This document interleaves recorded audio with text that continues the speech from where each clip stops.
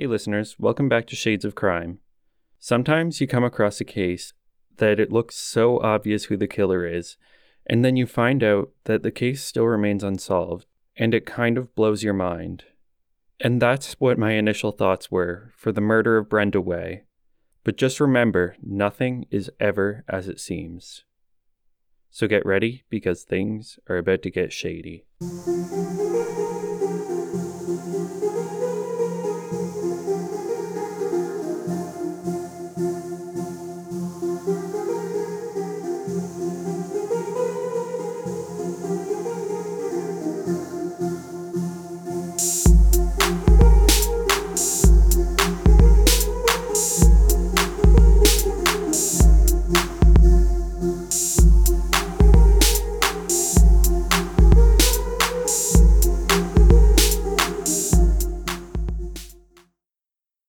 Today's case will take us back to the east coast of Canada in the province of Nova Scotia between the 1980s and the early 2000s.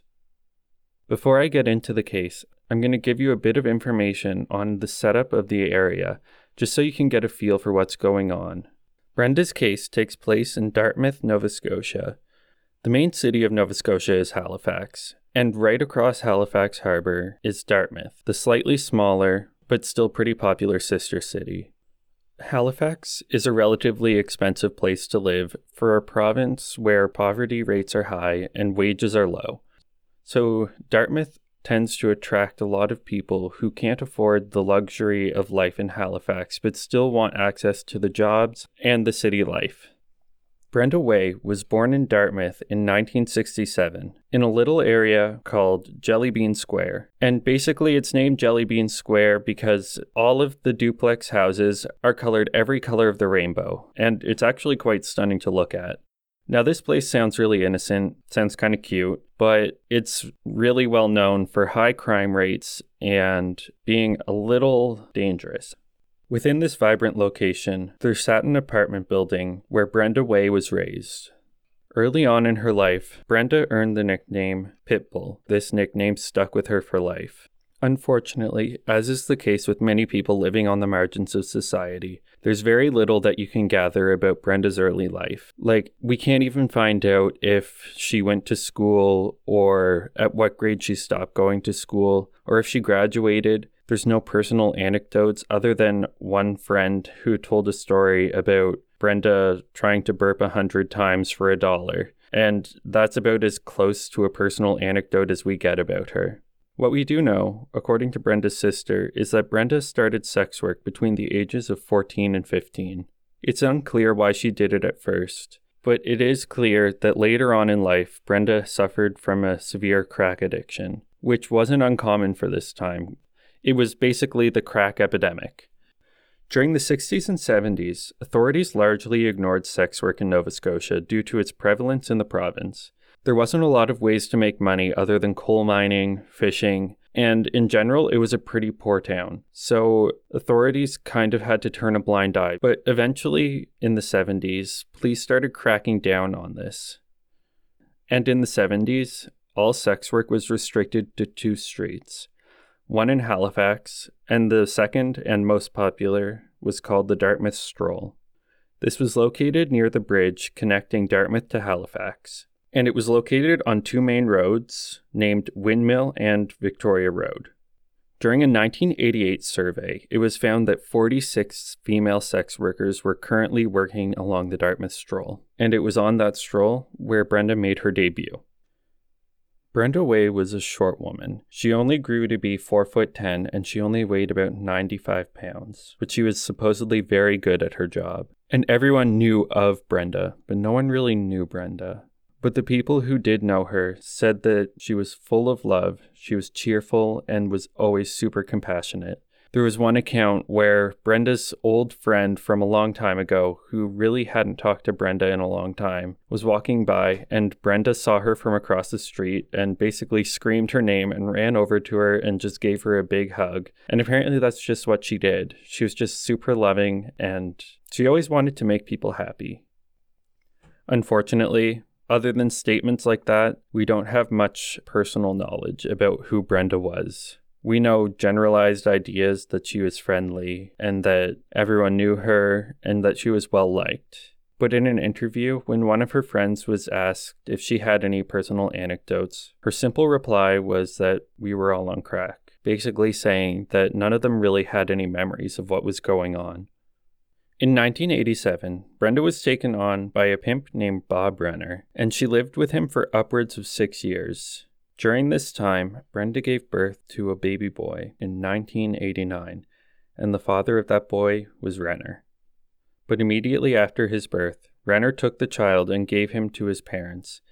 He told Brenda that she would make a terrible mom, and that she liked to party and smoke crack too much to ever take care of a child.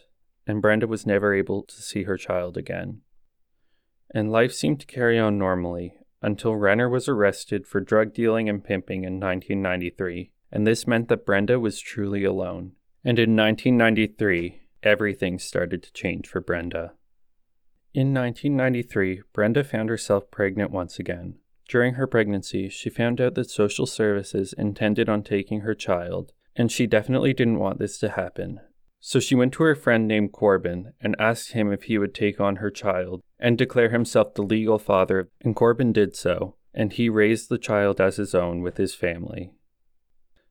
Not long after this, Brenda was back on the streets, and she was apprehended by police. Brenda Way was arrested on charges of prostitution, and while she was at the courthouse for her sentencing, she came across a man who handed her his phone number. This man was Glenn Assoon, a 5'6", black-haired, bearded man who was reported to look like a wannabe biker. He wore all leather, and he kept a knife in his boot.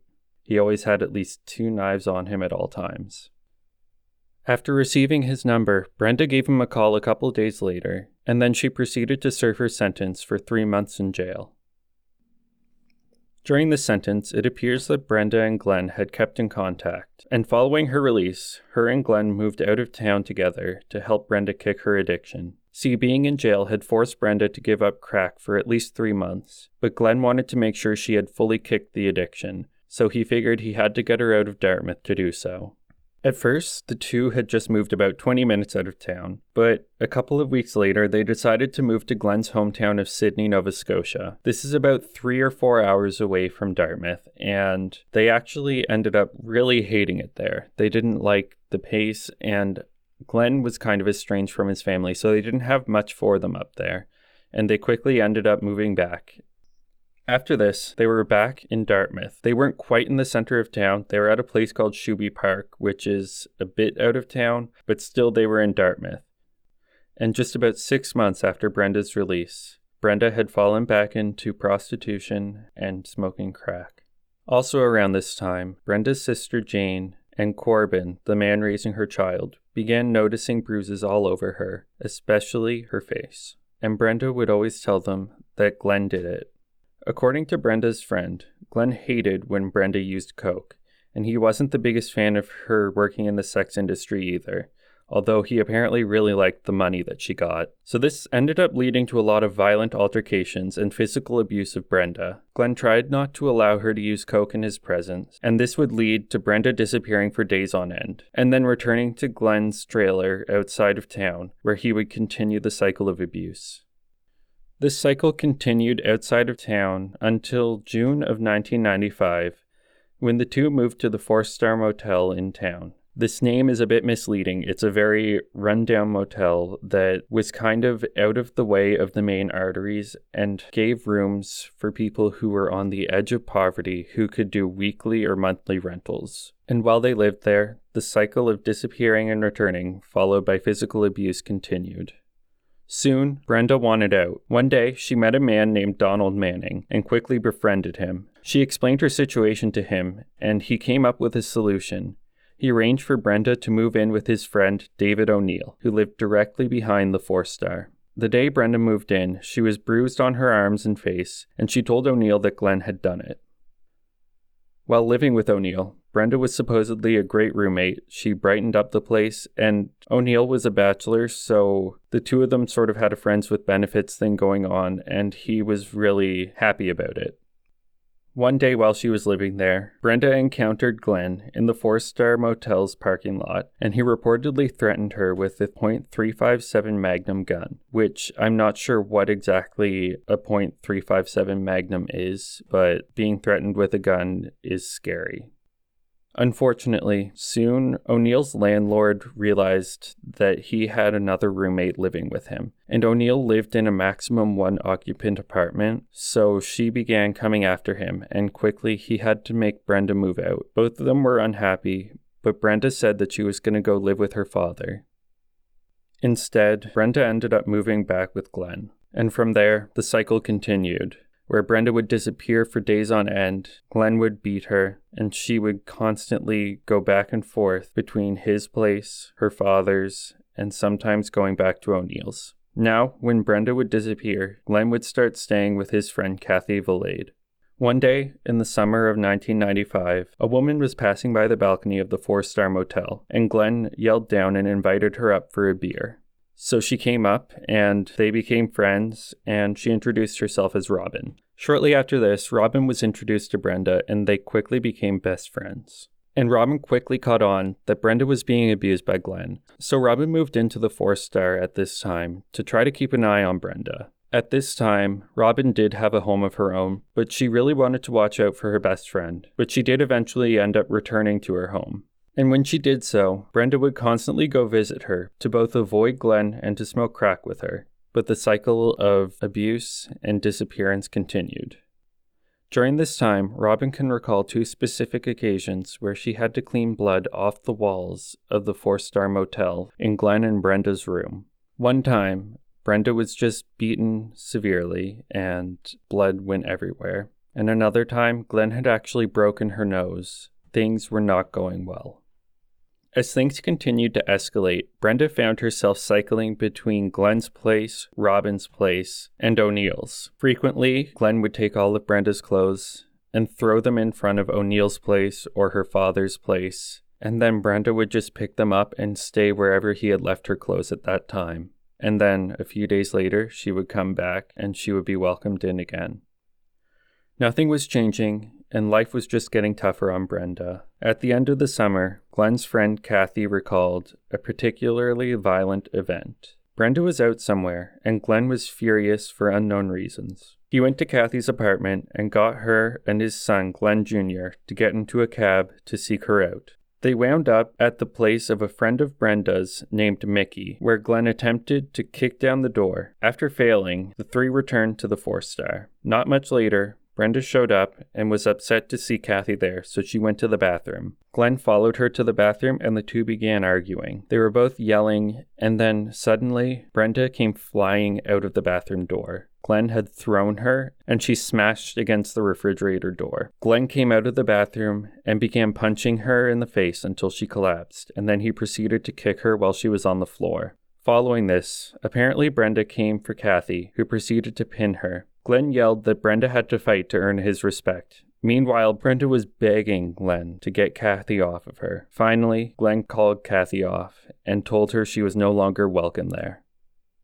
All of this abuse and trauma came to a head on October 8th of 1995, where Brenda was pushed to her limit. She called the police and reported Glenn's abuse, where he had beaten her, strangled her, and asked her if she wanted to know what death felt like. In her report, she said she was a little woman and that she couldn't handle it anymore. And she said that he wasn't aggressive until he started to drink. And it doesn't seem that much was done with this report. As is so often seen with abuse cases, Brenda returned to him because it's so hard to leave your abuser, and clearly the police hadn't done enough to intervene. So she would go home, and she lived with him for about 2 more weeks, until one evening he took all of her clothes and threw them off the balcony. An employee from the 4-Star helped her gather her things, and they took them to O'Neill's place. For the next few days, she was back and forth between O'Neill's place and her father's nearby. During this time, Glenn left to live with a friend named Ann Morse. On Friday, November 10th, Brenda showed up at her dad's place to pick up some folding chairs, a vacuum, and some other odds and ends. Then she told her dad that she was going to help clean an unnamed friend's house. and then she left. 42 hours later, at 7:30 a.m., November 11th, Brenda's body was found in an apartment building parking lot not far from her father's house. Brenda had been stabbed multiple times, and she had her throat slit 3 times, and it was only the 3rd slit that proved fatal. It had only gone 5 millimeters deep, but it had cut her jugular vein, and this proved fatal. When her body was found, she had been heavily beaten, and her arms were outstretched forwards as if she was pulling herself along the pavement. Her pants were around her ankles, and she only had 1 sock on. There was 1 shoe nearby, and the other was nowhere to be found. Despite the brutality of the attack, there was no evidence that Brenda had endured any sexual assault. But unfortunately, due to the nature of her injuries, it seems that Brenda would have been alive for about 15 minutes before bleeding out. So this means that whoever killed her was okay with a slow death and didn't even want to make sure that she died. That same morning, at 5 a.m., a bus driver had found her jacket left in the middle of the road. Based on the scene, police were able to deduce that she was probably killed around 4:30 a.m. Police quickly began to investigate the people around. They questioned local sex workers, and they also talked to Glenn. Unfortunately, nothing really seemed to come out of this, and quickly the investigation tapered off. At this time, drastic changes were being made to central Nova Scotia, where the cities of Dartmouth, Halifax, Bedford, and Sackville were being amalgamated into one municipality called the Halifax Regional Municipality. This meant that the police force and the government were all being combined under one faction.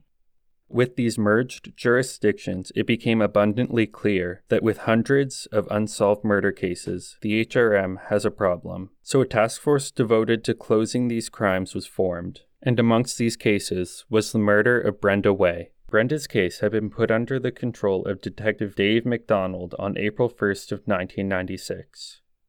McDonald began taking a closer look at all the evidence that was collected at the very beginning. And honestly, it wasn't very much. But McDonald had one thing that made him certain he knew who killed Brenda Way.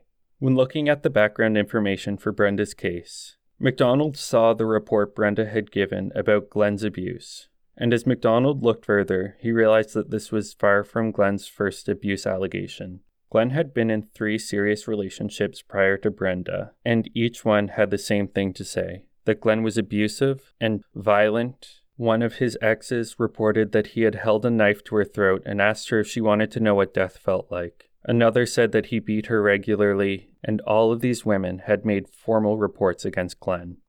So when McDonald started questioning people in the streets, he wasn't surprised to find out that everyone had the same thing to say about Glenn, that he was violent and he was very abusive towards Brenda. But he did find out one thing that kind of made him question all that he knew about the case.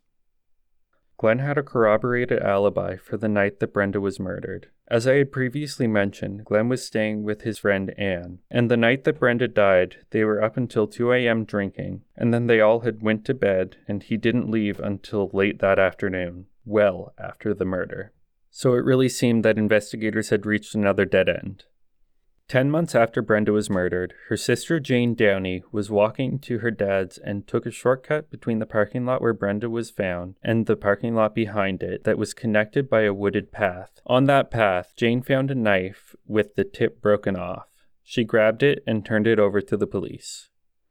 Apparently, this knife resembled one that was carried by Glenn, but unfortunately, due to it being outside for such a long duration, there was no evidence to be collected off of it. But this knife was enough to reignite the fire underneath of McDonald and get him investigating Glenn once again. Unfortunately, Glenn still had an alibi that checked out, so he really needed to find a way to work around that.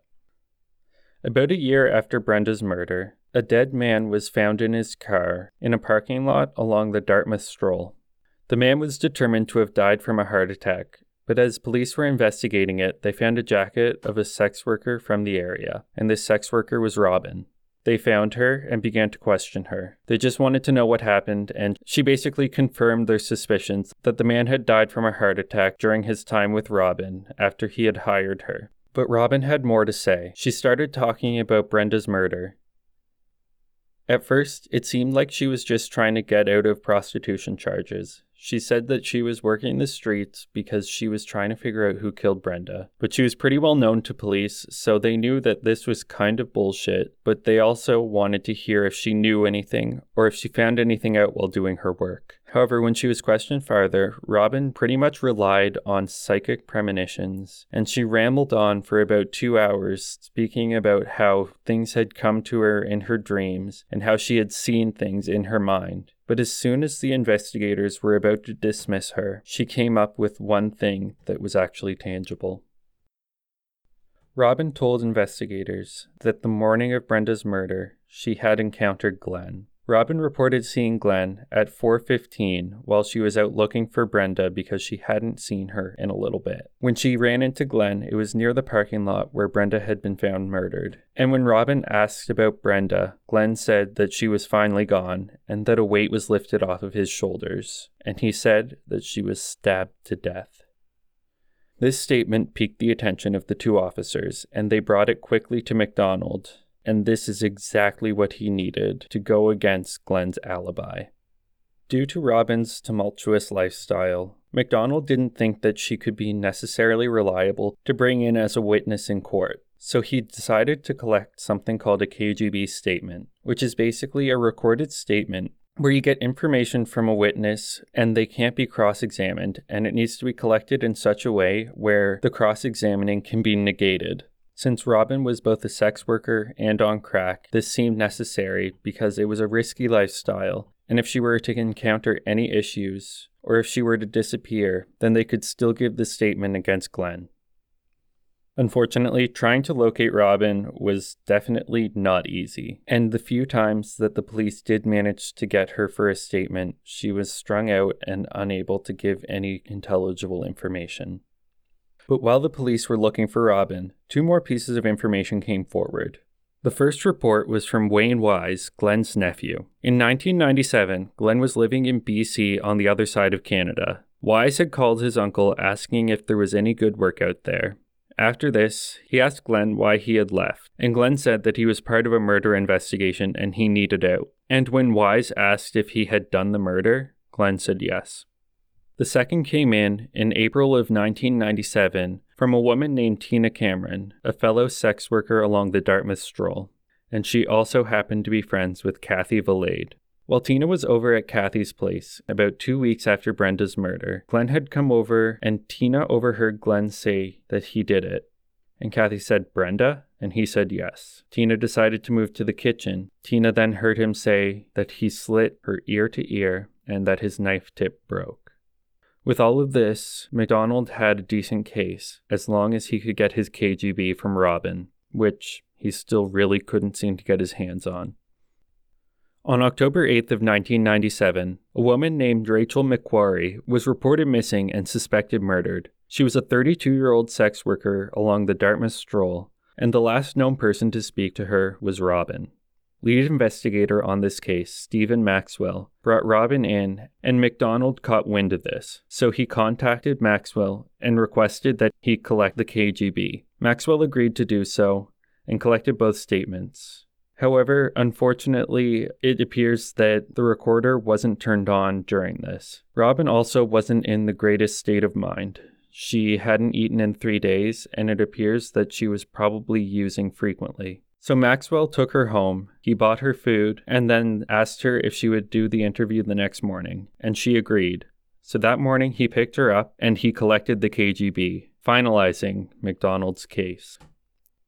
So a warrant for Glenn's arrest went out on April 8th of 1998, and he was very quickly arrested in BC, and he went willingly. While awaiting a trial, 2 more pieces of information came forward. While viewing the news on her TV in Ontario, a woman under the pseudonym of Roberta saw a short segment on Glenn's arrest, and upon seeing his face, she contacted the Halifax Regional Police with a terrifying account. Sometime after Brenda's death, Roberta was working the streets, and a man picked her up and offered her $30 for oral sex.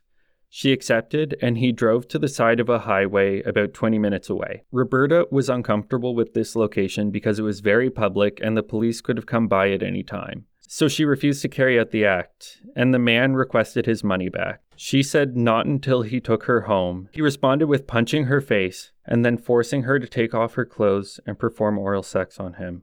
Following this, he pushed her head below the dashboard and drove off, and she had no clue where they were going.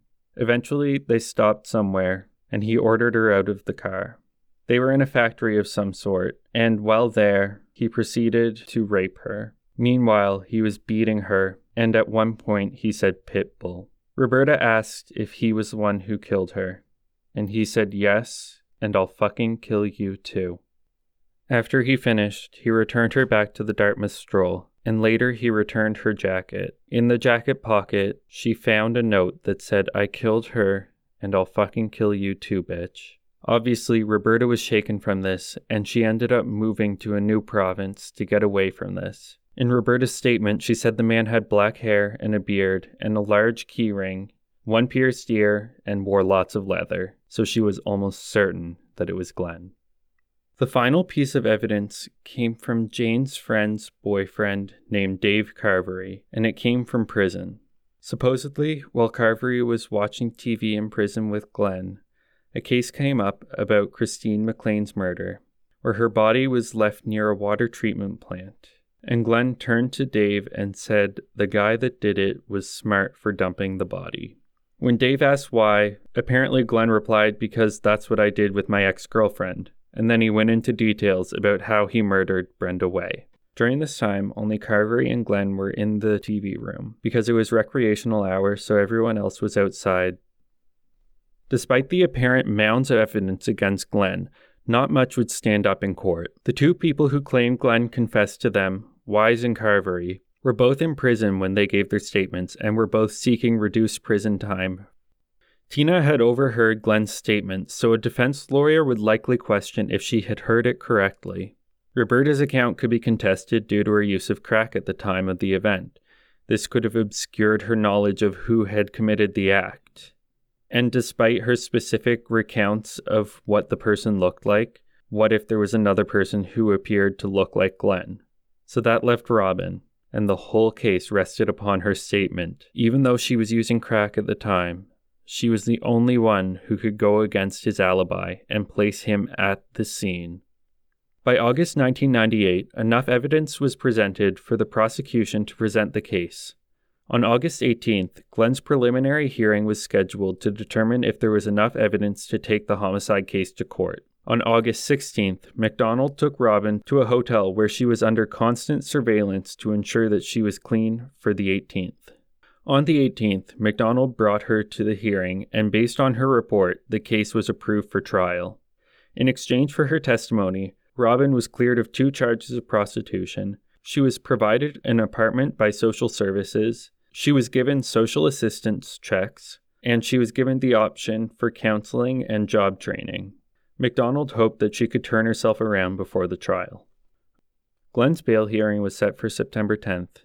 That morning, a group of kids were walking through the woods behind their school in Dartmouth when they came upon an unconscious woman, severely beaten and bloody, and barely clinging to life. These boys called the police. Robin had been brutally beaten, and on September 18th, she was pronounced dead.